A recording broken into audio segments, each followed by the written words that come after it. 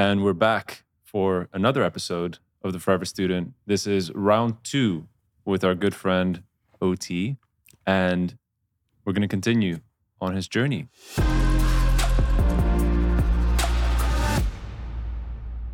OT, welcome back. Thanks for having me back. Dude, I'm honored. Yo, two rounds? Part two? I think it's the first time. Really? I think it's the first time we're doing 2 parts. I've had people on twice, but different narratives, different 6 months story. apart. Okay. Not like in a row. Wow. I'm so honored. This is exciting. That's a long story. Yeah, it is. And let's dive a little deeper. We finished off pre-second surgery. Correct. Last time. Yeah. You want to just pick up where we left off? Sure. So we were leading up to the second surgery in our last conversation where I was looking at, by then, so the second surgery was in May 4, 2016, which is kind of funny because the first was May 24, 2010. Second one was May 4, 2016. And I was back in town from the US. I had a day job working in the advertising industry as a strategist. And at the same time, by then I've already launched the Cannes show.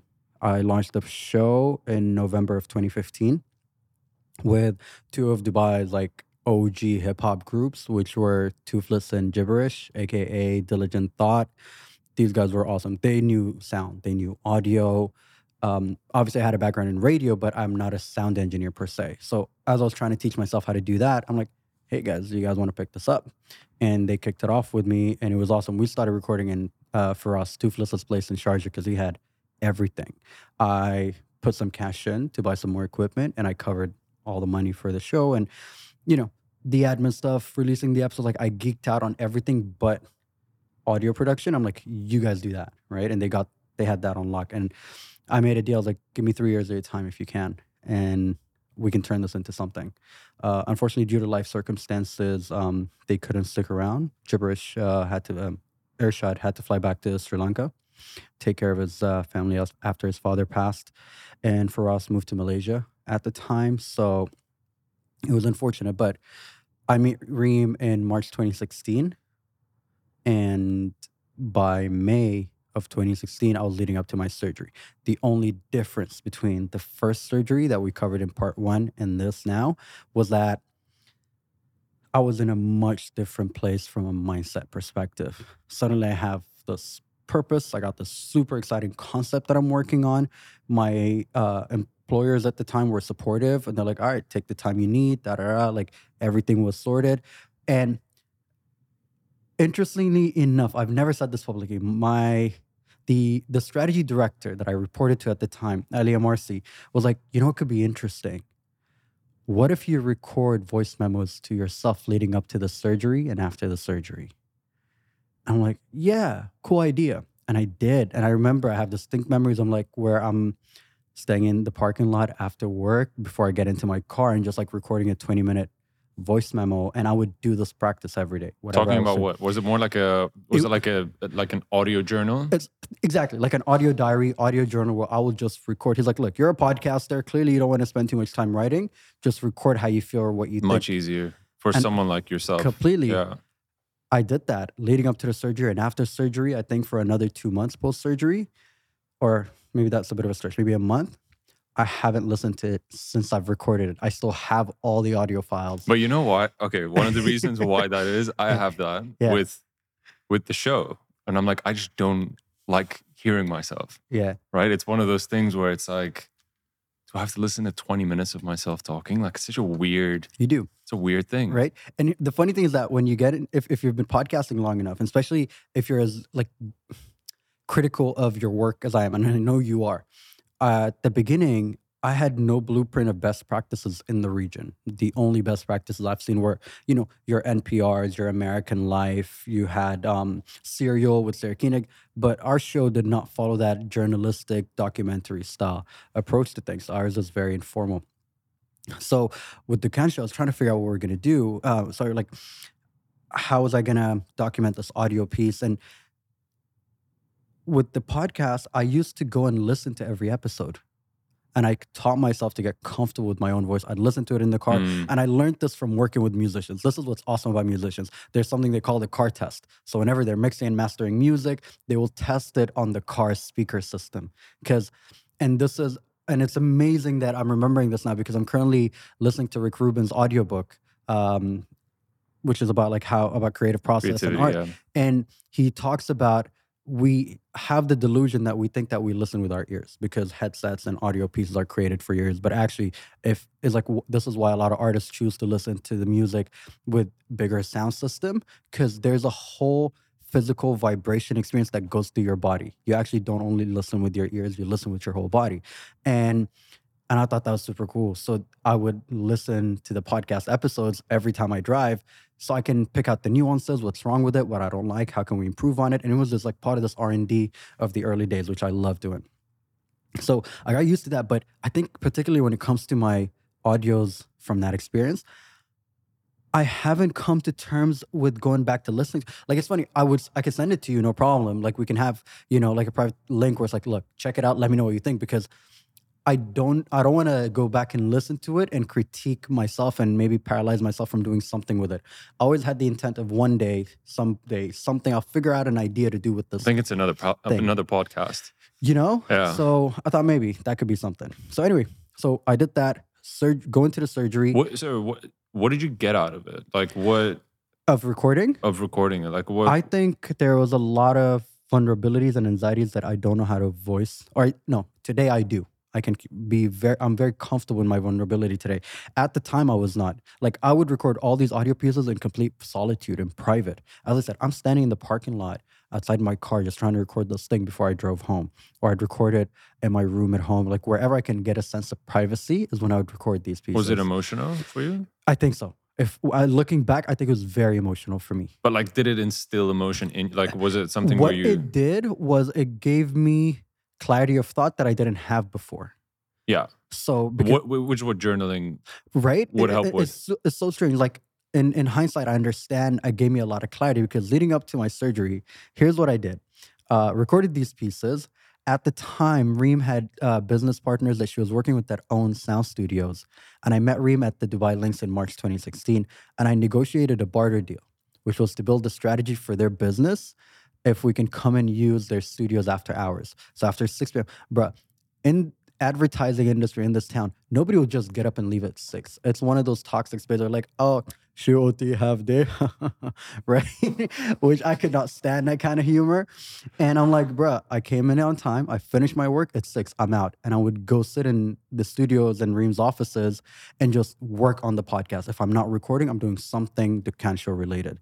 And that's how I split my days. So before work, my lunch breaks and evenings were all dedicated to the podcast. So imagine now you're in this like hyper focused space of this super exciting thing that you're just pumping through day in, day out, and it gives you a sense of excitement. And weekends, I'll spend them in Sharjah at Firaz's house, like, working with the guys. So the deal I negotiated with Reem was that, look, I will build a strategy for you guys. We just need to use the studio because I would needed to bring in more guests. And it was just imagine I'd come to like any female, any woman in our lives, any of our friends, and go like, hey, you want to come to Firaz's house in Sharjah so we can record this episode? Like awkward request to make, and like nobody was into podcasting like that. Like no people wouldn't want to hear it. But now suddenly you got these like super high-end studios in Media City. So I made the deal with him where it's like, I'll work on it in May. So I knew I'm gonna be post-surgery, locked up in a hotel room, and I needed activities to keep myself busy for 2 months. So I was like, great. And I started working on the strategy and research and building this whole approach for Reem's business while I was in like post-surgery I love it. recovery. So the funniest thing, my cousins, till today, they always make fun of me about. They're like, when I woke up before surgery, which I believe we covered towards the end of part 1, where I was saying like I prepped like SOPs and I created like follow-through videos on how to upload episodes. We recorded a bunch of episodes before my surgery because I knew I won't be available. And my surgery, let's say it was on a Sunday, by the time I woke up, I'm like, where's my laptop? And I was not allowed to have my laptop obviously in the ICU because they have heart monitors and it messes with the electrical systems. So I couldn't wait. I had to stay in the ICU for 2 days. And then after that, I got out into a regular ward. I'm like, phone, laptop, now. First thing I did, check my phone for the podcast episodes. They're not live because our episodes would go live on Tuesdays. By now it was, I think, Wednesday or Thursday. I'm like, I knew it. They didn't do this. So I logged in, so now you can imagine me sitting there with like an IV going through my neck, which is called the mainline IV. I had two IVs on my wrists, one through the inside of my right elbow, and I'm in like, the hospital gown, so I'm already like half naked at the back, and they had these machines that would sort of massage my legs, so to avoid Blood muscle flow. Yeah. atrophy. So now, and the food table at a hospital bed, I got my laptop, and now I'm just like click, click, click, click, click, I'm just uploading episodes, and people would come and like, hey, alhamdulillah, salama, how you feeling? Congrats, successful surgery. I'm like, yeah, cool, cool, cool, bro. And I'm just like, just give me 2 minutes, and I'm just there like working on this thing, right? Which now I'm in a completely different mindset to my first surgery. I'm like, this gotta run. There's systems. There's this. There's that. There's that. And I was super excited. Like, Also, I guess the nerves of surgery were very different because the oh first time man, was like you're brand new going through it. terrifying. The second time you go through it, you're like, okay, cool. I know the drill. I know what could Hmm. potentially happen. I know how I'm going to feel. I know that I'm Exactly. functional and I want something to do. Yeah. And I learned and taking learnings from it, where the first time around, it was like the work done was, the first time around, like the bigger lessons were when I was in a hotel room for 2 months, I had nothing to do. Yeah. Right. That's like being in solitary confinement in prison. And I made those joke, and my mom didn't like it because like it's like being in solitary in prison, but it's just like a nice hotel room, right? Because people would knock on my door, they'd serve me my food, and I couldn't leave the space. So this time I had work, I had reading books time, I had a gaming time with my PlayStation. I had shows to watch at the time. And I don't know if you remember DJ Mo City and the 264 crew and those guys, they used to do something called the Come Down Mix, which is like your Saturday recovery after a crazy weekend, sort of chill music. So now I'm working on a music mix for them. And like, so I just had so I'm like, I remembered like, I was reminiscent about like my old DJ days from when I was in high school, and I started pulling all these tracks, and I made this whole mix for them. And I recorded a voiceover intro of, hey, what's up, guys? This is OT. You're listening to the Come Down Mix. That I shout out to the 264 crew, something along those lines. And I sound so different. You can tell if you understand this medical space, you can tell I sound like somebody at a surgery. Mm. You know, I don't sound like I do today. So that was kind of fun. So my mind was busy. I had things to do, and I had walk time where I'd get up and I'll just walk around the room. You know, so I literally just ran it like as methodical as a prison system in some way. Has that kind of benefited you today? Loads, because that showed me that if I have something that I feel excited about, or I have some kind of goal that I've set for myself, I can't be stopped. Like, I will find a way, as my dad would say, by hook or crook, we're gonna get there. So And like schedule wise as well, like you're still very diligent with that. everything is in my calendar till date. Like, because we ran overtime last time for this session, I made sure from 4 p.m. when we were supposed to sit to record this up until 9 p.m. I got nothing. So I got everything done in the morning, all my work, everything that I need to get organized, done. I'm going to Abu Dhabi, funny enough, tomorrow for my hospital checkup. So I need to be in bed early. So I just cleared up my whole evening. All I got to do is go home after this. Mm. So I got time, right? So I became very diligent. My workouts are in my calendar. The times I need to sit and read a book are in my calendar. My chill time, my sleep time, lunch, dinner, everything is in my calendar now. What do you use? Google Calendar. It's amazing. It just makes everything easier, and I have everything color coded. So now I know what are certain things, and it might be a bit much for people, but I think it's important to understand the context and the time it took to get me here. Since 2010 till today, we're in 2023. I'm taking medications at least twice a day. No matter how organized of a person you are, you forget. So I have alarms at 9 a.m. and 9 p.m. every day. If anybody has been around me, knows my medication alarm ringtone at this point, if you've ever interacted with me around that time. And as well, as a result of that, because that forced this regimen onto me, fitness has a similar approach, right? Where you don't want to like, I'll find time to schedule my workout. No, your workout's got to be like a meeting, right? Whenever you choose to train, that is a non-negotiable part of my calendar. Like last week, I had to go sign some papers at the bank. I hate going to the bank because of the traffic and it's just too many people. I don't like waiting. And I called the gentleman from the bank, the relationship officer. I was like, "What time do you open your doors?" 8 a.m. Like, all right, 7:50, I'll be there. I lied. I showed up at 7:51. First person at in the bank to get things done. So to be able to do that, I'm generally in the gym at that time. I usually would go to train at like 7.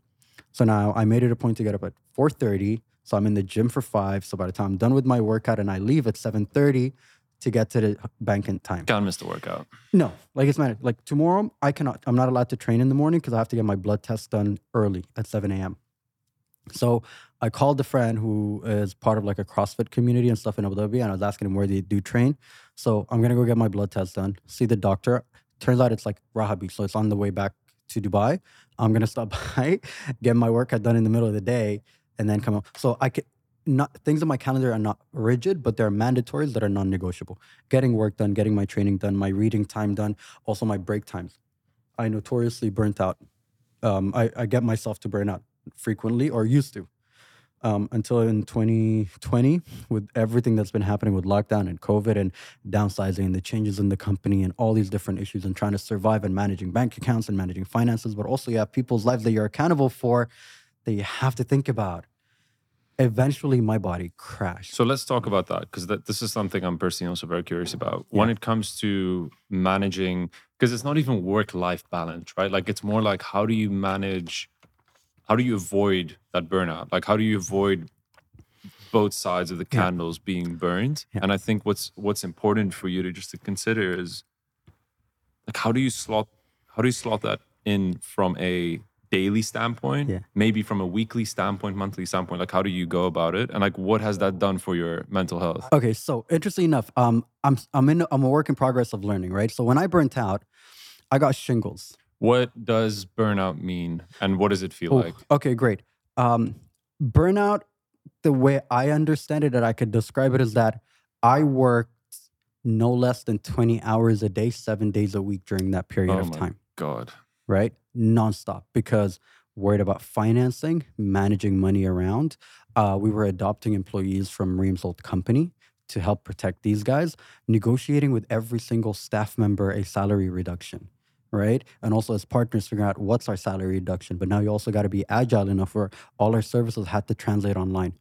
By the end of, no joke, by the end of April 2020, you're talking about the 29th of April or so, I had a document called the Dukan Media Contactless Solution, which was what we were able to carry online from our services. We had to be like being that. So I'm trying to think from a CEO level, how can I pivot the business? In talks with Reem and Akawi as business partners of this is the direction, this is what we could do, this is what we could try. Reem was going through a very difficult period of her life at the time at her own capacity, so she wasn't always available. Akawi was dealing with his own thing, so that was in and of itself was an issue. And now calling every single employee individually to negotiate a different salary at the time. I had a list, I called it the hit list of every client that owed us money, aggressively chase them on a daily basis, multiple times a day for every coin that I can get out of them, right?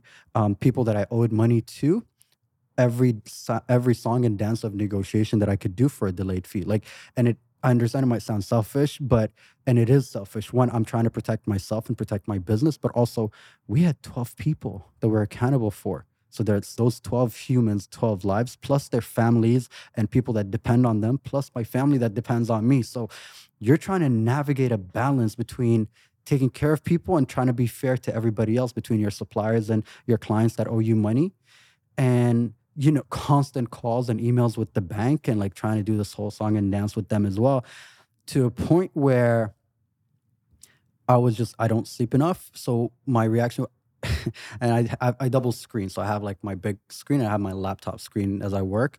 I sometimes would like pull up like a show or a movie just to kind of disconnect. Then I realized it was too distracting. I would stop it. I'd listen to music. Nope, stop the music. Like it was just this constant world. Also, I was at the early stage of like really discovering a new side of fitness for myself that I wanted to truly commit to. So now I'm forcing myself to be up at 6:30, 7 a.m. to train. I built a gym in my backyard at the time. I mean, I found deals on barbells and weight plates. I built a rig. I got a bench and dumbbells, like the whole thing. And I built a whole gym in my backyard just so I don't stop training. So it was a lot. And eventually, So burnout to me was that now my mind is cloudy. I'm unclear. I don't know if I'm making the right decisions anymore. A lot of, I mean, what do they call it? Like the imposter syndrome is one thing, but now I'm questioning my own decisions if I'm self-doubt. doing the right thing or not. Like, should I eat now or can it wait because I can finish this other thing, right? Like, it's just there's self-doubt Decision fatigue. completely. Yeah. Until one morning I woke up and thankfully my brother was in town. I had like this little rash up here in my chest and I noticed that as I was brushing my teeth. So I went up to him. I was like, yo, what is that? And to give it context, my brother is, mashallah, he's the third. We're 9 years apart. I'm older. And he's currently doing his psychiatry residency at Cornell Hospital in New York. Like brilliant kid. So I was like, hey, what is that? And then he starts talking and he asked me a few questions about how it felt, this, that, and the other. And it wasn't itchy, but it hurt. It felt like, you know, if you eat like a fish bone by accident, if you like it's a little stuck, that's that kind of feeling. And he's like, oh, that could be shingles. We got to go to the hospital like right now. And apparently with shingles, we got like 48 hours to begin treatment. If not, it could get really, really bad. And it did. It got horrible. Like shingles, for those that don't know, is like a result. So if you've had chicken pox, shingles can come to you as an adult. And it usually comes in very specific circumstance. Like it needs perfect soil to come to life or get triggered. Stress would be one of them. Very high stress levels, reduced immune system, which I did have because of my medication, and not enough sleep as well. So like And your body stress fatigue. levels. Yeah. So it was just, I was the perfect storm for it to happen at the time. And it was painful because it's your nerves. It's a nervous system issue, right? So I can't touch it. I can't feel it on the outside, but on the inside, it was just a constant state of numb pain at all times. And then eventually it starts to like blister and bubble up. And it went around from the center of my chest, under my left armpit, like around my chest, all the way to the center of my back, right? So that was quite tense. Big blistery, bubbly thing that went down. So it was rough. Like that took me out of the game for a while. So now I'm in bed supposedly trying to recover, but also kind of with my laptop working because I can't let any of this like fall. Like I was juggling too many things. So that was the worst burnout I've had. And Reem flagged it. She's like, every time you push yourself to beyond a breaking point, you get sick. I can get a flu, I can get a cold, whatever it is. This was everything. This was the one, right? I was shingles. So I started therapy to try and figure out what it is. I mean, workaholic, I always knew I was a workaholic. That was a given. But I think at that time I needed a better understanding of it. So I started this online therapy with a therapist in the US. So what we started to do at the time, and this is the early knowledge of quote unquote work-life balance for me, where we had to set healthy boundaries around my work. So I had to cut down my work hours, and that was anxiety-inducing is an understatement. I'm like, no, what do you mean cut down work hours? Sir, I am racing time. And this is the thing I think as a result of the coma and everything we discussed in the first part of this episode, that it gave me a new understanding of time. I became hyper aware of my mortality. So when you have this deep sense of I can go at any minute, I became obsessed with like getting as much as I can in the least amount of time possible. Because I'm like, if I die today, I want to make sure I've done enough to say that I've done something with my time here. So I became obsessed with this thing. And that has been my driving factor since I had that conversation with my professor in university. I've been like nonstop. So now this therapist is telling me I gotta slow down. I was like, bro, you cuss me out right now. Like, what do you mean slow down? I can't slow down. Are you out of your mind? And it became this huge issue for me. And it took time for me to get to a point. I'm like, okay, these are the ways we do it. One of the things that helped was that Reem and I would watch trash TV at night. So if you remember during that time, there were like the Zoom lockdown parties, and we would DJ a few, and we started doing things that are just not, can feel like work, but not work. Like we did the positive rap battles during Ramadan to help people laugh and feel better. We started doing, Reem and I would watch trash TV. We were obsessed with the show 90 Day Fiance. So you're like, okay, work time is done. We got to go watch 90 Day Fiance. And I wasn't allowed to like have the show playing on one side while I'm working. No, I had to stop Full working. attention. So close my emails, close everything, right? So and it's just trash TV, so it's fun. So while we're watching that, I'd write or like I journal or like I'll sketch something. And I mean, shout out to mom. She reminded me how I used to love sketching. I was actually good at it, and we made a deal. She wouldn't let me. Like I got so obsessed with graffiti when I was younger that I wanted to tag my room, and she wouldn't let me. But she's like, if you put up papers on the wall, you can tag the papers.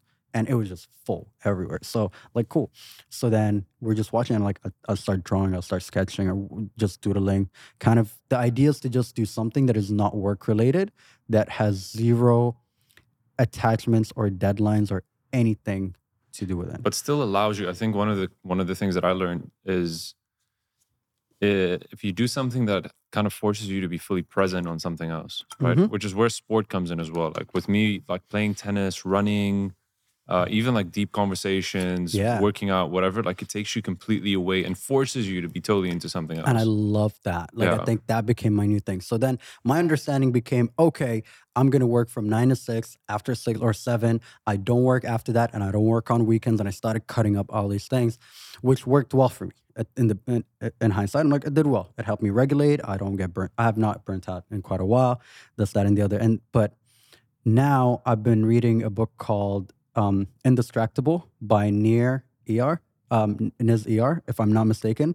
Yes, Nir Eyal. Nir is his first name, Nir. Last name is Eyal, Eyal. And I heard the book on an interview with Tim Ferriss. And it kind of spoke to my. Was it with him? Was it with the author? Yes. The So the author was the guest Okay. on the episode. And as you and I were talking about earlier, the CEO of Asana, who was currently on a new Tim Ferriss episode, touched upon it in a similar way. So in Indistractable, I used to think, because I procrastinate, like with all honesty, I procrastinate a lot. And I used to think that's because, oh, I'm overwhelmed, there's too much work, I need a break, right? It went back to this idea of like work-life balance type narrative. And he's like, actually, no, Indistractable, and his approach to it is like, distractions are, the way distractions work is that if you have to deal with something that causes any emotional distress, you're going to find the first thing that'll make you feel comfortable. 100%. Right? That's exactly it. So for example, if I chose, you know what, I'm going to sit on Instagram for the next 10 minutes, and that is my purpose. And as soon as I do that, I see something that reminds me of an email, and I go to choose work over Instagram. Work is the distraction in this narrative. Right? So it's whatever pulls you away from what you intended to do in that moment, right? Or a specific period of time. So I'm like, oh, this is interesting. So now everything had to be purposeful, right? I'm just in chapter 8, but it's awesome. Like, I was just reading a chapter on play, and there's this whole other thing on play, on why play is not necessarily things that are meant to supposed to be fun. He gave an example of a guy that mows the lawn and he hates mowing his lawn, but now he decided, instead of like finding distractions from it, actually to lean in. So paying more attention to how the grass actually looks, how much water goes into it. Yeah. When you're cutting the grass, you know, what actually is happening, the smell, the experience around you, what you see. It's like to become so deeply involved and curious about the process of cutting the lawn, that you start getting more interested in it. That attention is what makes it fun. The curiosity is what makes anything fun. That's our obsession. Like when you, and I saw this with you, for example, with your uncommon 100K ultra marathon journey, you were doing all these micro things every single day to lead you to that thing. So then I'm willing to bet you were researching, you're looking at other trails, you're seeing other runners, you're listening to other people's comments. What are they doing? Looking at experts that have done this before you, right? That's what makes it fun, that it becomes obsessive. It doesn't become a task that you feel sluggish or like, I don't feel like doing this thing. Actually, even though you did not know whether you're ready for the race or not, in your mind, you feel like you're ready. There's a lot of self-doubt, but you've done the rigorous part that made this journey so much fun. You look back at that year with fondness, despite all the issues with it, right? So that's the theory. Like, that's one of the chapters that I've been, so incredible book. And the CEO of Asana as well, in the other episode, what I'm gathering is that work-life balance is not a set period of time. This is when I work, this is when I don't work, but rather allowing for grace, looking into an issue or a task or anything like that without, if you're feeling any negative emotion, stop. What is the emotion? Why am I feeling this way? And if you want to pick up your phone. I forgot what he called it, but there's something about like, I give it a 10-minute delay. So it's like, wait, why am I getting at my phone now? What do I need from it?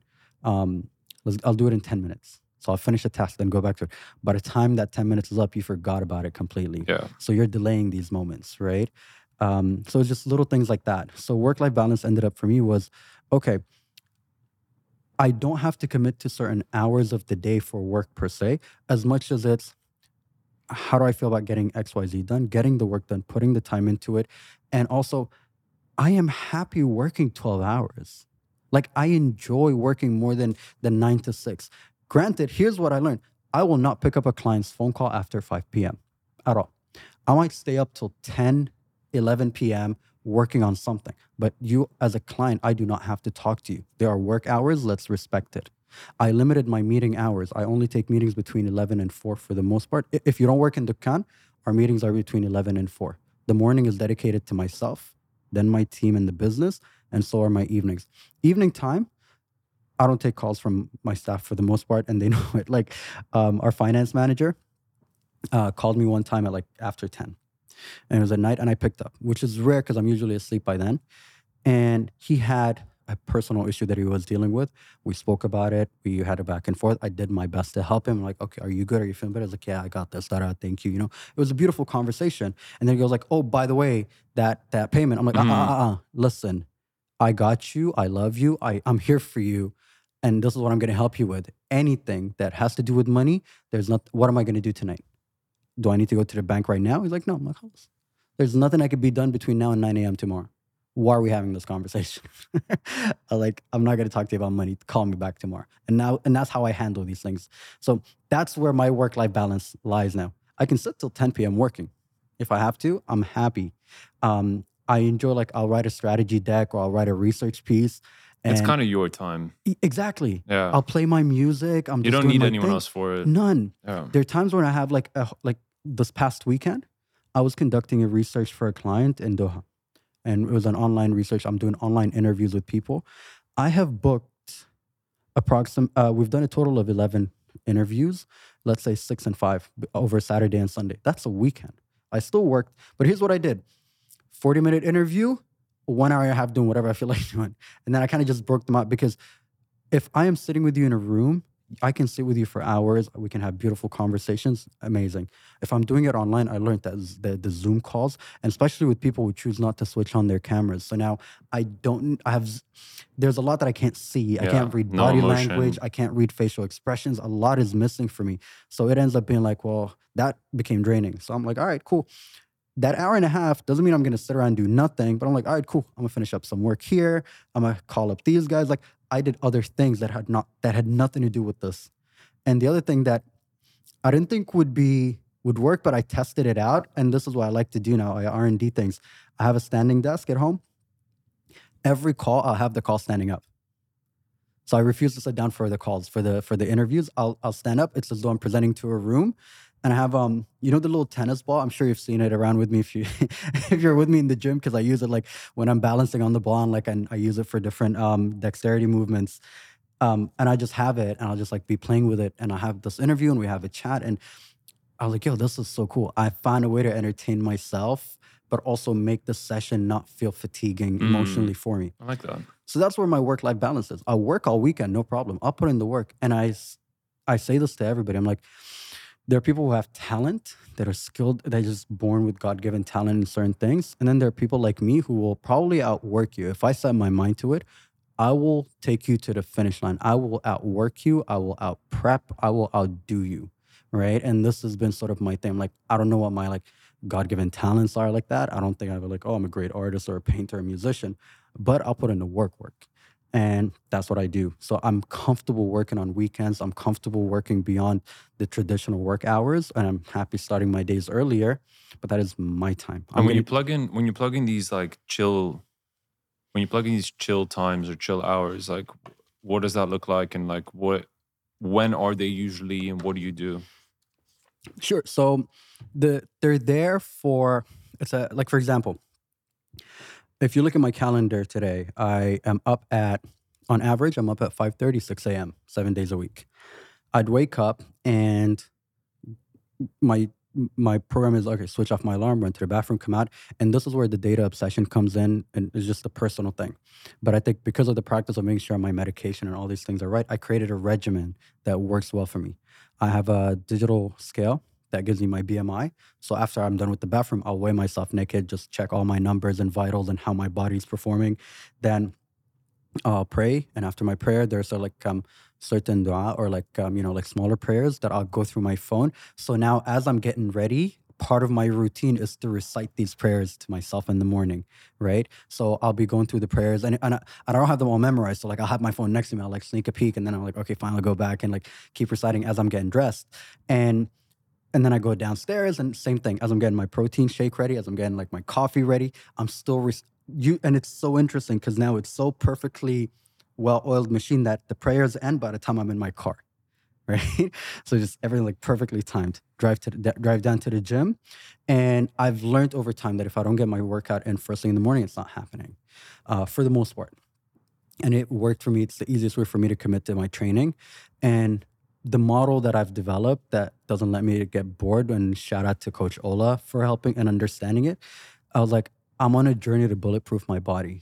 Because of the medications I'm on, it causes muscle atrophy and bone density reduction over time, which are issues that only happen with old age. But unfortunately, due to the medication, I had to figure out ways around it. So this idea, I started to get obsessed with this idea of, if that's the case, by the time I'm 80, what is it that I can make my body do at that age if I don't stop today? So I follow a bunch of old people on social media that are incredibly fit, people in their 50s and 60s. I'm like, that. I'm going to follow. These are the people I look up to today. Mm. And I'm like, so what does that look like? There's strength training for me. There is mobility, and stretches are critical.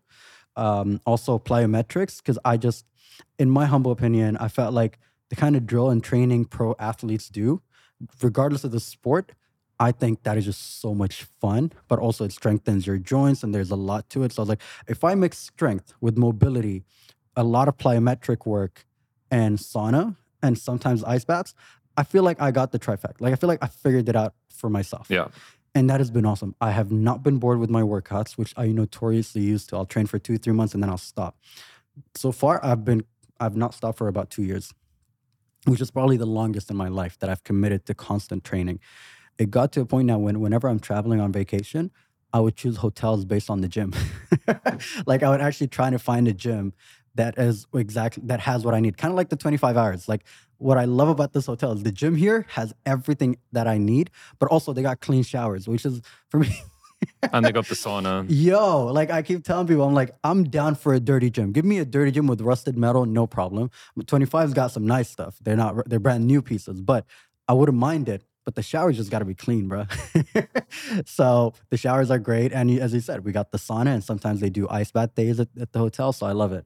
So, that model that I've kind of carved is awesome. And then Sundays are boxing, our boxing days with Jalal. Saturdays are cardio, or what I would call play days. I'm currently trying to learn a muscle up. So I dedicate my Saturdays to kind of doing this practice and going through the drills of muscle ups. 3 days a week, which are Monday, Tuesday, and Friday, are weight training. And twice a week, which are Tuesday and Thursday, are plyometrics, and it ends with an intense cardio, like an EMOM session, where you try to do as much as you can within a certain amount of time. I have had no chance to be bored. I'm always having fun with it. Ball balances, like these things became such meditative practices. But also, one of the biggest highlights was that when you guys are there, like when you're there, and Esma and Jade and Emil and Reem and everybody's in the gym, The energy's different. yo, Yeah. that makes it so much fun. And I used to be incredibly insecure about the way I looked, because I went from being a jock to like this post-transplant, overweight, unhappy. Like it's just everything was not working out for me, to where now I don't care about how I look as much as what I can get my body to do from a performance standpoint. I'm like, how high can I jump? How heavy can I deadlift or squat? Like my ego boost that happen in the gym is when these huge big dudes that look like upside down croissants from all this from all the juicing that they're putting their body through would look at me in surprise that they didn't think my body could do that, because I cannot take any supplements the way they do, which not that I want to, but so I'm slim, but also with the medication and everything I'm on, you wouldn't think my body could do what it does. Yeah. You know, that is such a nice, like, that is my biggest ego boost. I'm like, yeah, that's my flex. And you're you gonna know? see progress, right? Like that's the best thing about it. Like there's It's constant progress. gamified. Yeah, It's yeah. so gamified. Where like, okay, how can I balance better on my, like, because I'm left-handed. And when I used to play football when I was younger, I kicked the ball with my left. So I spent more time growing up balancing on my right foot as I kick. So now I learned that, okay, my left foot, my balance on one foot is not as good as my right. So now I'm doing these new trainings to improve my balance on this one. So like it's levels to it. You unlock one thing and you're like, what's next? It's like playing Mario. Like you're just always trying to get to the next thing, and it became an obsession in that aspect. So that made things a lot of fun for me. And what do you think in terms of like if someone's listening to this and is like, okay, that's all great that you're working out that often and you're waking up at 5:30, but like how have you kind of gone about, not necessarily you, how would you advise someone going about like the habit building part? Okay, so I used to be a night owl. Like I worked nightclubs, I emceed nightclubs, like, and I partied. For somebody that's post transplant, I did a lot of things. I'm not. If my doctor hears this, he would not be happy with me. So I'm not like. I'm not Mr. I'm not the person for people to follow for advice in these kind of things, but I could talk about my experience and I hope it helps. Um, I was very hard on myself for every time I fall off the fitness wagon. And it happened way too much. I am probably the worst person to commit to fitness. I mean, I was not anymore. I was terrible at it. Why? I fall in and out of love with it. I'd get bored and like you'd wake up one day feeling sore and you're like, ugh, whatever, man. I don't feel like training today. Mm. Like I'd fall in and out of it very easily. But also I learned that like traditional bodybuilding is not for me. I can't stand it. It's not fun. Boring. Very boring and very slow. And I didn't understand where my goals are, where my progression is, and like how do I or when do I increase weight? Like how do I know I'm doing well? Like it's just I didn't have a goal. Everything's confusing, so it was just I'd get bored and I'd fall off the wagon very too often.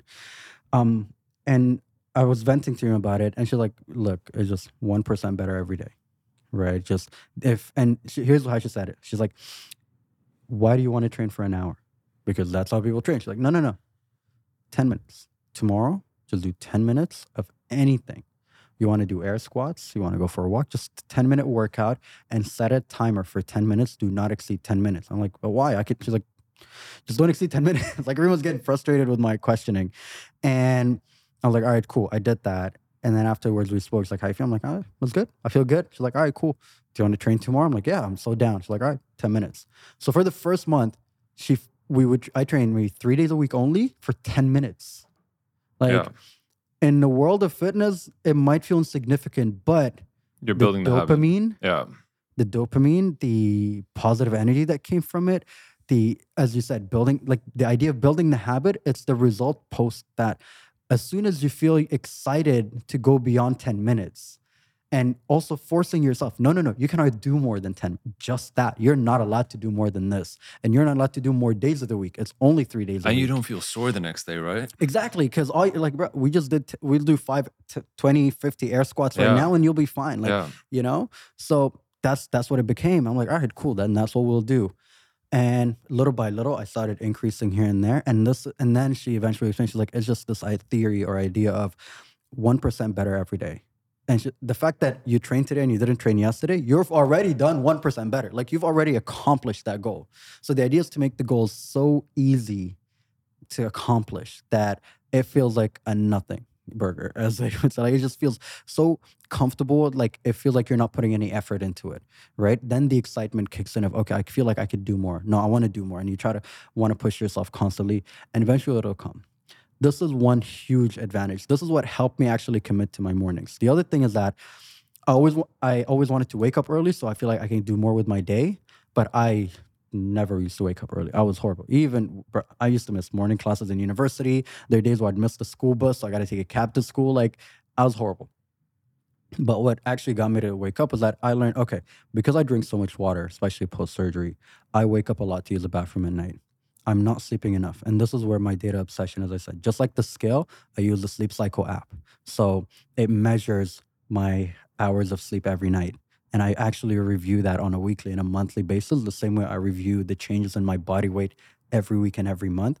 And this is not for everyone. Like Reem tried that. It is not Reem. She's like, the scale gives her anxiety. She doesn't touch it. I do that. That's a me thing. And this is not for everybody. But I became so really obsessed with the data in that sense. So I learned that, okay, on average, if I'm in bed for 8 hours, I'm actually asleep for 7. There's always an average of an hour that I'm awake at various times because of my bathroom breaks. I'm like, okay, great. So I need to start sleeping early. Like there's no other way.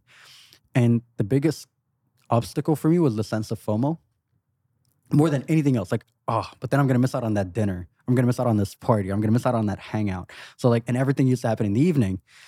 But when I started seeing physical results and feeling physical results, and now suddenly I'm carrying weights I never imagined I can carry. And you Like, just feel better, right? yo, hands down. Yeah. Like now I became like, oh, this is cool. So like the other day, my finance manager struggles with me a lot. Like he's been wanting to sit with me for a while in person. I'm like, and it's just unfortunate. I had a very messy 2 weeks that has been hard to actually sit. I was like, let's Zoom. And he put so much weight on the conversation. He's like, no, this has to happen in person. I was like, all right, bruh, I'm in the gym every day, same location, 7 days a week, from 7 a.m. to 9 on average. Not that I'm training like aggressively for 2 hours. I enjoy my breaks. I'm checking out videos on YouTube. I'll remember something. I'll send a message to someone. Like, I think I texted you this morning, like, hey, that project, let's sit on it. Right? Like, I'll remember random things mid-workout. So I take a lot of breaks, but I make sure I'm getting my work done. But also, again, obsession with numbers and statistics, I time my breaks. I know it's 90 seconds. I'm not exceeding it. So it is 90 seconds on my Apple Watch until it goes off. Right? So in those 90 seconds, I get things done as well. So I was like, come to the gym. You don't have to train if you don't want to. While I'm training, we can talk. Like I can help you with whatever you need. Bring your laptop, bring whatever you want to do. And like there's sofas up in the gym, you can chill. And like in those 90-second breaks, you got a minute and a half across a 2-hour window. And then once I'm done, I can go to the sauna. We could just leave the door open and we could talk. Like I gave him a plan. Like this is what my morning looks like. You can comfortably slide yourself in here. But as soon as I'm done and out the shower, I need to get my protein shake done. I need to go to this meeting. I got to go to the bank. I got the XYZ. I got all these tasks that need to get done before 1. And usually, so that was one thing. But the other part of my morning that I've learned after a while, and actually this is credit to you, by the way, and I've learned that from you and your show, was that I just get like the things I've been avoiding from the day before done that morning. So between my workout and 1 p.m., I would have sent the annoying emails that I didn't want to send. I would have sent the payment. Hey, you guys owe me money, pay it up, right? I would have had all the difficult conversations I need to have. And then there are certain presentations I'm writing where I feel like I'm stuck. I'll give it another stab at that time. Anything that happens after 1 is just general admin, catch up with the team. The easier things. And that eases my entire evening to a point where by 9:30, I'm ready for bed. And you know what? Like worst case scenario, if you finish all of that by 1 and you do nothing else after 1, it's been a super big day for you. Yo, I got the hardest stuff done. Yeah. So organizing my life in that way worked really well for me. So, and I measure everything because, and here's the which has been a difficult thing, right? Is that when you have a chronic illness, insurance treats you differently. It doesn't matter how old you are, how healthy you are. I knew this was coming. Oh, yo, I think because I've been wanting to talk about this like for a while. I've been announcing a lot of new stuff or like exclusive stuff on this episode, on this show, because I felt like it's just the right platform and your listeners will get it. I went from like on average, what do we spend on health insurance? $3,000 to $5,000 a year, somewhere there. Some people pay more. I went from spending every year or every 2 years, and this is why. I'll get my health insurance. You got to disclaim if you have anything, and I don't. Because I'm like, if I do, you're not going to give me the good price point, the good premium price point. So I'll get my health insurance. By the time we go through a year and come back, to the same point of same day of the month, they realize I'm post-transplant. My premiums go from 3,000 to 5,000 dirhams up to, and no joke, and this is over the past few years, I've had 95,000 dirhams per annum. I've had 135,000 dirhams per annum. I had 175,000 per annum. I had 190,000 per annum. Just because I'm post-transplant. Doesn't matter. None of my other stats matter. It's just that I'm post-transplant. So now I became obsessed. I'm actually in this new space of my life where and this actually started as a result of a COVID lockdown research that I did. I'm like, I want to talk to every post-transplant person I can get my hands on around the world. I'm like, I interview people, part of what I do for a living. So I dug out people in the US, in Japan, in Europe, in other parts of Asia that are post-transplant. And I went on the subreddit communities and I found people and and I started talking to people and interviewing them. And I found incredible people like this guy, Robert Neighbors, who's a barber, 52. Dude is built like a gorilla. He's like a tank. Like this guy's just bone and muscle, you know? Like he's just one of those big guys. Turns out he had 2 transplants the same way I did. And, you know, my first one was my dad's, second one was my brother's. His first one was his brother's, second one was his dad's. I met this girl, Megan, who's 26 in this like countryside part of the UK. She's a power lifter, right? And she's like 4'11", like Reem, this little girl. I spoke to this like dude in India who does what's it called? He does like different forms of like wrestling, which I didn't understand, but like we walked through it. And I wanted to understand, how are you guys doing this? Like, why are you guys training and that? And this kind of became this inquisitive journey. And because I'm already collecting all my own bio data, if you will, which by the way, to Raj Kateja's credit, there was an episode of the Khan show that Jib and Toothless did that I was not in because I was in the hotel room post-surgery. So I couldn't be in the studio to be part of the episode. This was before we could do online episodes, right? This was 2016. And Raj was talking about, we're going to become obsessed with our bio data very soon. It's going to be a huge part of tech. Now look at Whoop and Apple. And I mean, yo, to his credit, this was 2016 when he said it. And it stuck with me. And this is what I will always credit him for, because I keep remembering that episode when I heard it. And I was like, all right, great. I'm collecting all this data. So now, and I have data from my research of talking to these people. I'm looking to develop a tech company specifically for people with chronic illnesses. And eventually, I want to develop a data concept behind it. So like, there's a whole thing that I'm working with Reem on it. It's been 3 years and I'm still working on it. I don't even have a pilot product yet, but it's one of those big pieces that is very scary for me as well. It's scaring me to do, but I know it's because I think it's turning to be bigger than I thought it was going to be. And I kind of like that. So it's like this whole new challenge that I'm excited for. So, and what's the idea behind it is that I want to be able to go to an insurance, because and this is an email I sent a few days ago to the insurance company, because they just got back to me. They're like, oh, 95,000. That was like a week ago. I'm like, I'm willing to bet that I'm probably healthier than most of the people you have at my age that are normal with 0 chronic illnesses. And I was like, at some point I was a Nike sponsored athlete. I'm like, this is what I do. Here's my Instagram. These are my workouts. This is my trainer's contacts. Here's my blood tests from the last time I've been to the hospital. And if you want specific results, tell me what tests you want me to do. I am willing to bet my body is a well-oiled machine. Other than the fact that I have renal failure and I am a post-kidney transplant patient, I am willing to bet there's nothing functionally wrong with my body other than that. I'm like, I'm on a journey bulletproofing my body. I'm willing to bet nobody in your office can compete with what I'm doing today to my body. Hands down. And the reason why I can say that so confidently, because I'm like, yo, the best athletes are my friends. Like you and people like Emil and Jade and the 777 guys. Like, I'm like, the best athletes I know out there are some of my friends that I see every day putting in work, right? So I was like, if that is my environment and those are the people I surround myself with, and I have about 3 years worth of data from my scale, my sleep cycle app, I weigh my food, so my fitness pal app, like I have an intake, body weight changes, BMI changes, but also fitness performance data plan, right? I have all these data points. I'm like, I'm more than happy to come and print it all out. We can sit and go through the Excel sheets together, and I can show you how my body's been doing. Like, and I get tested regularly every 2 to 3 months. And so this is kind of what you want to address.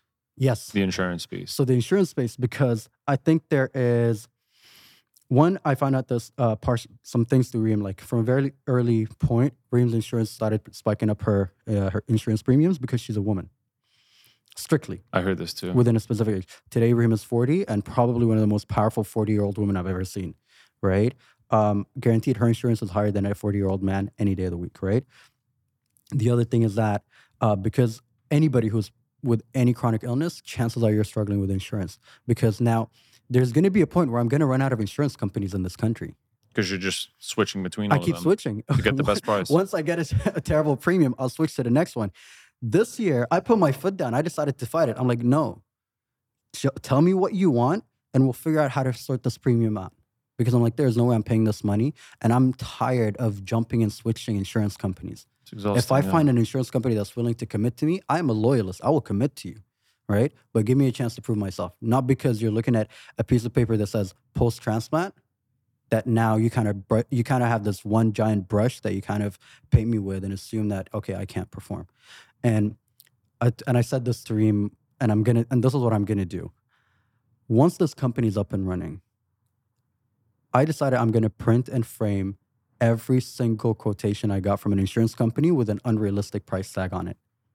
Like, that's what I'm gonna do. And I'm just gonna have them hanging in my office. Like, these are all, it's like diplomas. Hands down. You know how like doctors have diplomas? Yeah, I'm yeah. like, these are the insurance company prices that they gave me because I'm post-transplant. No other reason. And the goal is to kind of look at how you decrease that That's the idea. across what? Like the world, the UAE. So my argument is, if I can change that for myself, I can change it for anybody with a chronic illness. Right. That's my theory, right? In practice. And the reason why I say that so confidently is because, as I said, I made the worst patient. Hands down. I knew I had something wrong with my kidneys since I was 2. Bro, I started smoking when I was 14, right? Coming back from that is one thing. And like all of it, cigarettes, madwa, whatever you can imagine. Stayed up late, partied a lot, consumed things that I should not be consuming, even after my first transplant. Like, I put my body through the ringer in terms of abuse that was not good for me and is not healthy, including my mental and emotional health as well. So like, if I can come back from that and seeing where where I am today in my life, I'm like, yo, if I can do that, anybody else can do it. Because I am the worst patient. I am the worst athlete that there was. Like, in all the categories where people think they're not doing well, I'm willing to bet that I was doing worse than you were at these points. Underdog story to an extent. You know, so I'm like, if I manage to pull that off, then I'm willing to bet that I can help people figure that out. How I'm doing that, that's what the mechanics of this thing that I'm still figuring out.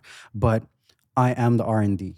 Right, I'm like the test pilot of this thing, and Rima's working on her longevity stuff, so it fit perfectly with that. So we have long conversations about these things. Of, okay, it's not about living to 80, but if I so happen to live to 80, how can I have my body at beyond optimal performance at 80? And that's my new obsession at the moment, and that's what I want to build. So I'm like, if I can figure out something that I can turn into a mass product. It begins with people with chronic illnesses, but it doesn't have to, because then, you know, we can argue the age of retirement. There's already one too many studies about actually age of retirement is not a thing. It's a capitalistic mindset and I'm sure, I'm sure you're aware of it, but like basically it's the theory is broken, right? And if you force somebody to retire, that's actually their death sentence beginning. The death clock begins then because they have nothing to do. And Ikigai and all these other books that we've been reading on this topic. So we're looking at blue zones and people who are living for longer. What are they doing? It's the communities, it's the social circles, it's the activities that keep them busy. This idea of like, for some of them, it's just like opening a little shop and just doing this little thing to just have something to do, give yourself a life of purpose. So like, all right, if that's the case, then we're going to build to this thing. Physically, mentally, emotionally, that's where I want to head to. So at some point I'm going to figure this out. I don't know what, as I said, the mechanics I'm not completely clear on, but I want to be able to build something that people can sort of go to for not only as a reference point, but also a methodology that can be followed. So that's kind of what I'm playing with right now. That's exciting. That's very exciting. And I mean, it's just obscene that you're paying. Yeah, insanity. I have never heard of anything like it. Yeah. Is that an issue across the world that you're aware of? Like when you spoke to all these people? Yeah. So in other parts of the world, it is an issue, but there's certain government entities that support. Yeah. Better than other parts of the world. So for example, in the US, obviously they have support for transplant, post-transplant people, but unfortunately there's a lot of issues in the US healthcare system. Whereas you find out places like that have the NHS, like the UK or Canada, they have, granted, they all have their pros and cons. I'm not saying they're the best out there, but they have transplant centers, right? So instead of having to go and line up at the hospitals with all the issues, the transplant centers is where the dialysis happens. It's where you see what they call the transplant coordinators. So you don't always have to see a doctor, and where you collect your medication refills as well. And it's free, right? Once you're part of the program. So now I'm like, okay, why is that working? How is it working? So if you remember in the previous episode, we spoke about like Roberta, the coordinator that scared people. Her and I became really good friends. She was actually one of the amazing people that helped develop Canada's system Oh, no way. for post-transplant, and like the SOPs on the operational side on how they should run. And when she went back to Canada, now she's working on like new improvements for the systems. So I speak to her frequently, and like I'm starting to understand how it works there, and I have a better understanding of how it works in the UK. So I'm looking at it in terms of different countries. But also, this is an interesting thing about big pharma. Like, the medications are incredibly expensive here, like prohibitively expensive. But in Sudan, I can get them for free. Before the issues that were happening in Sudan, like you're talking, like this is a very developed country compared to Sudan, yet I can get it for free from there. In India, 3 months worth of medication cost me about 100 dirhams, whereas here 1 month could cost me over north of 3,000 dirhams. Wow. So this is the thing, like, and then turns out it's not a set standardized price. There's formulas that done on a national level against the national GDP and GDP per capita and cost of medications that create a new standard price point for medications.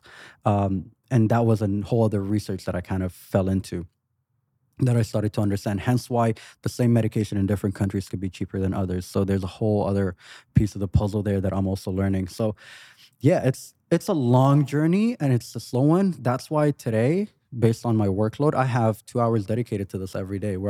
And those 2 hours do not have to be sitting down writing something. I might watch a YouTube video that's talking about it. Might have a conversation with someone. Exactly. As long as like it's just something that I'm constantly thinking about, because it's kind of one of those things where, when you feel stuck at a problem, walk away from it, come back to it with fresh eyes. So this is a daily practice of constantly refreshing fresh eyes. And I look at the issue all over again until I'm waiting for this like moment, and it's very like Einsteinian, and of like, think of a problem for so long, for as long as you can, until a solution unlocks. So I don't know when or where I'll have a solution, but I could be sitting on the toilet and it'll like come up. It's probably where it's gonna happen. Yeah, it could be one of those things, or like I could be at a beach somewhere, I don't know, or like sometimes it's funny, I'll be in a room presenting to clients on like this huge presentation, and I'll think of something. I'll be right back. I'm like, just a second, guys. And I write something real quick. I'm like, all right, come back to this later. So it's one of those things. Like, I'm in that journey right now. It'll happen very soon. Yeah, it's been 3 years. It's fun though. Yeah, like it's giving me something. It's not going to feel like work, right? Like it's going to feel like, because it's something that's so impactful. Yeah. So like I think also it kind of goes to your question, like, well, what is it they tell people to help start, figuring out new better habits? It's finding something that you could obsess about, like truly obsess about, in that sense where. And I don't mean like putting 20 hours a day into, like that's unrealistic, but like something that's just constantly playing in the back of your head once or twice a week, or maybe 10 minutes a day.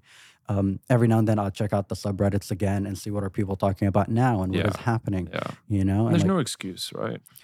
No. Really none. Like I think time is a pressure we put on ourselves, and especially the industries we're in.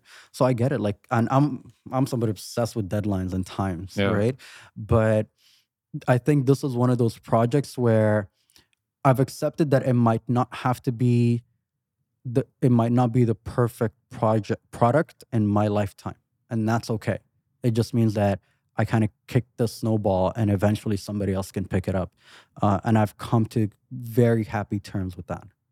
So yeah, that's a big part of it too. Yeah, I like that, and I think some really key learnings from you today, specifically in the last 20 minutes, is like, do what you enjoy doing, do what you love doing, and find time for it. Like, I think like really organizing your day in a way where there's no, oh no, I ran out of time today, I don't have time for this anymore. It's making time. Like it's making time. 5 till 7 p.m. Like you work on this. 4 till 5. Exactly. You do this. Like book the time out.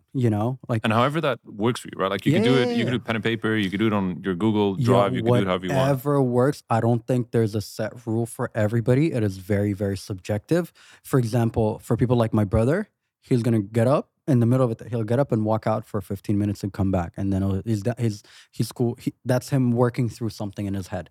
Like whatever it is that is your thing, do that, right? That's such a genius. Like, I feel like that's associated with like geniuses, just walking out the room and like solving an issue in he's your just head one and of those. coming Like, back. dude's a doctor, man. Like, Yeah. he's on a different level. Yeah. But like, and I always joke about it. Like, I say he's mom's favorite.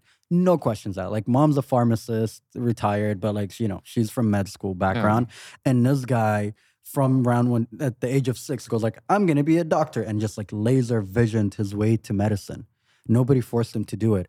Whereas I had no idea what I was doing up until I started Dukkan and quit. Like up until then, like I don't know what I knew, but this guy always knew what he was doing, you know? So he's on a different level of genius. Any closing remarks for our listeners? Anything you want to leave them with to think about? Yeah, I think 3 statements that became, and they're not mine, I've heard them from people, but they were statements that whenever I've heard them at different points in my life, I'm like, this, right? The first one, because I remember this was from university, and I heard it when I really needed it, which was after my first surgery, which was that leave people better than you found them. And sort of adopting that practice in just everyday habits that I do became such a big piece of my identity, and I kind of always reflect back on that. The other thing is just 1% better every day in your relationships with your loved ones, with family, or with work, whatever it is that you're doing. It's just 1% better. And if that 1% means doing 5 minutes extra, or you haven't called your mom in over a week and you pick up the phone and call your mom for 2 minutes, you know, just do that, right? That's the 1%. And the third thing, which Coach Ola says, but also Arnold said it in his Netflix documentary, this idea of like, how could I be useful today?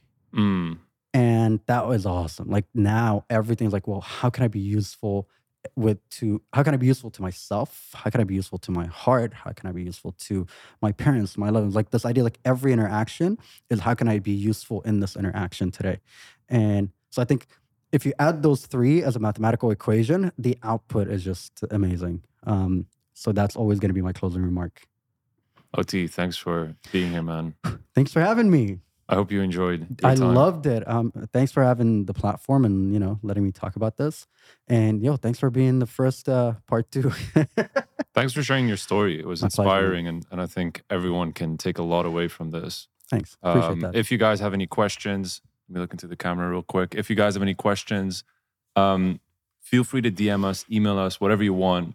OT, I'm sure, is happy to answer anything after this episode. I say this to anybody that reaches out with any question, and I've said it to the transplant coordinators at the hospital at Sheikh Khalifa Medical City in Abu Dhabi. If anybody's in this space dealing with a chronic illness, or particularly with transplant, because at least that's what I understand, reach out. Honestly, I'll make it a point to talk to you. I made it a point to talk to donors and patients alike and help them with the process. They always have a lot of questions, so I make it a point to be as useful as possible and be able to provide as much information as possible. And it is very scary, but something to keep in mind, my dad who donated and my brother, they're both healthier than before the Where surgery. can people reach out to you? I am across social media at OT Official. Very easy, all one word. Instagram is where I spend most of the time in terms of social media access, or drop an email, ot@dukanmedia.com, and I'll make it a point to respond, and we can grab coffee and talk about, you know, if you're in the space and you need help with it, let me know. I'm always down. We appreciate you, man. Thank you. Thanks for having me, my guy.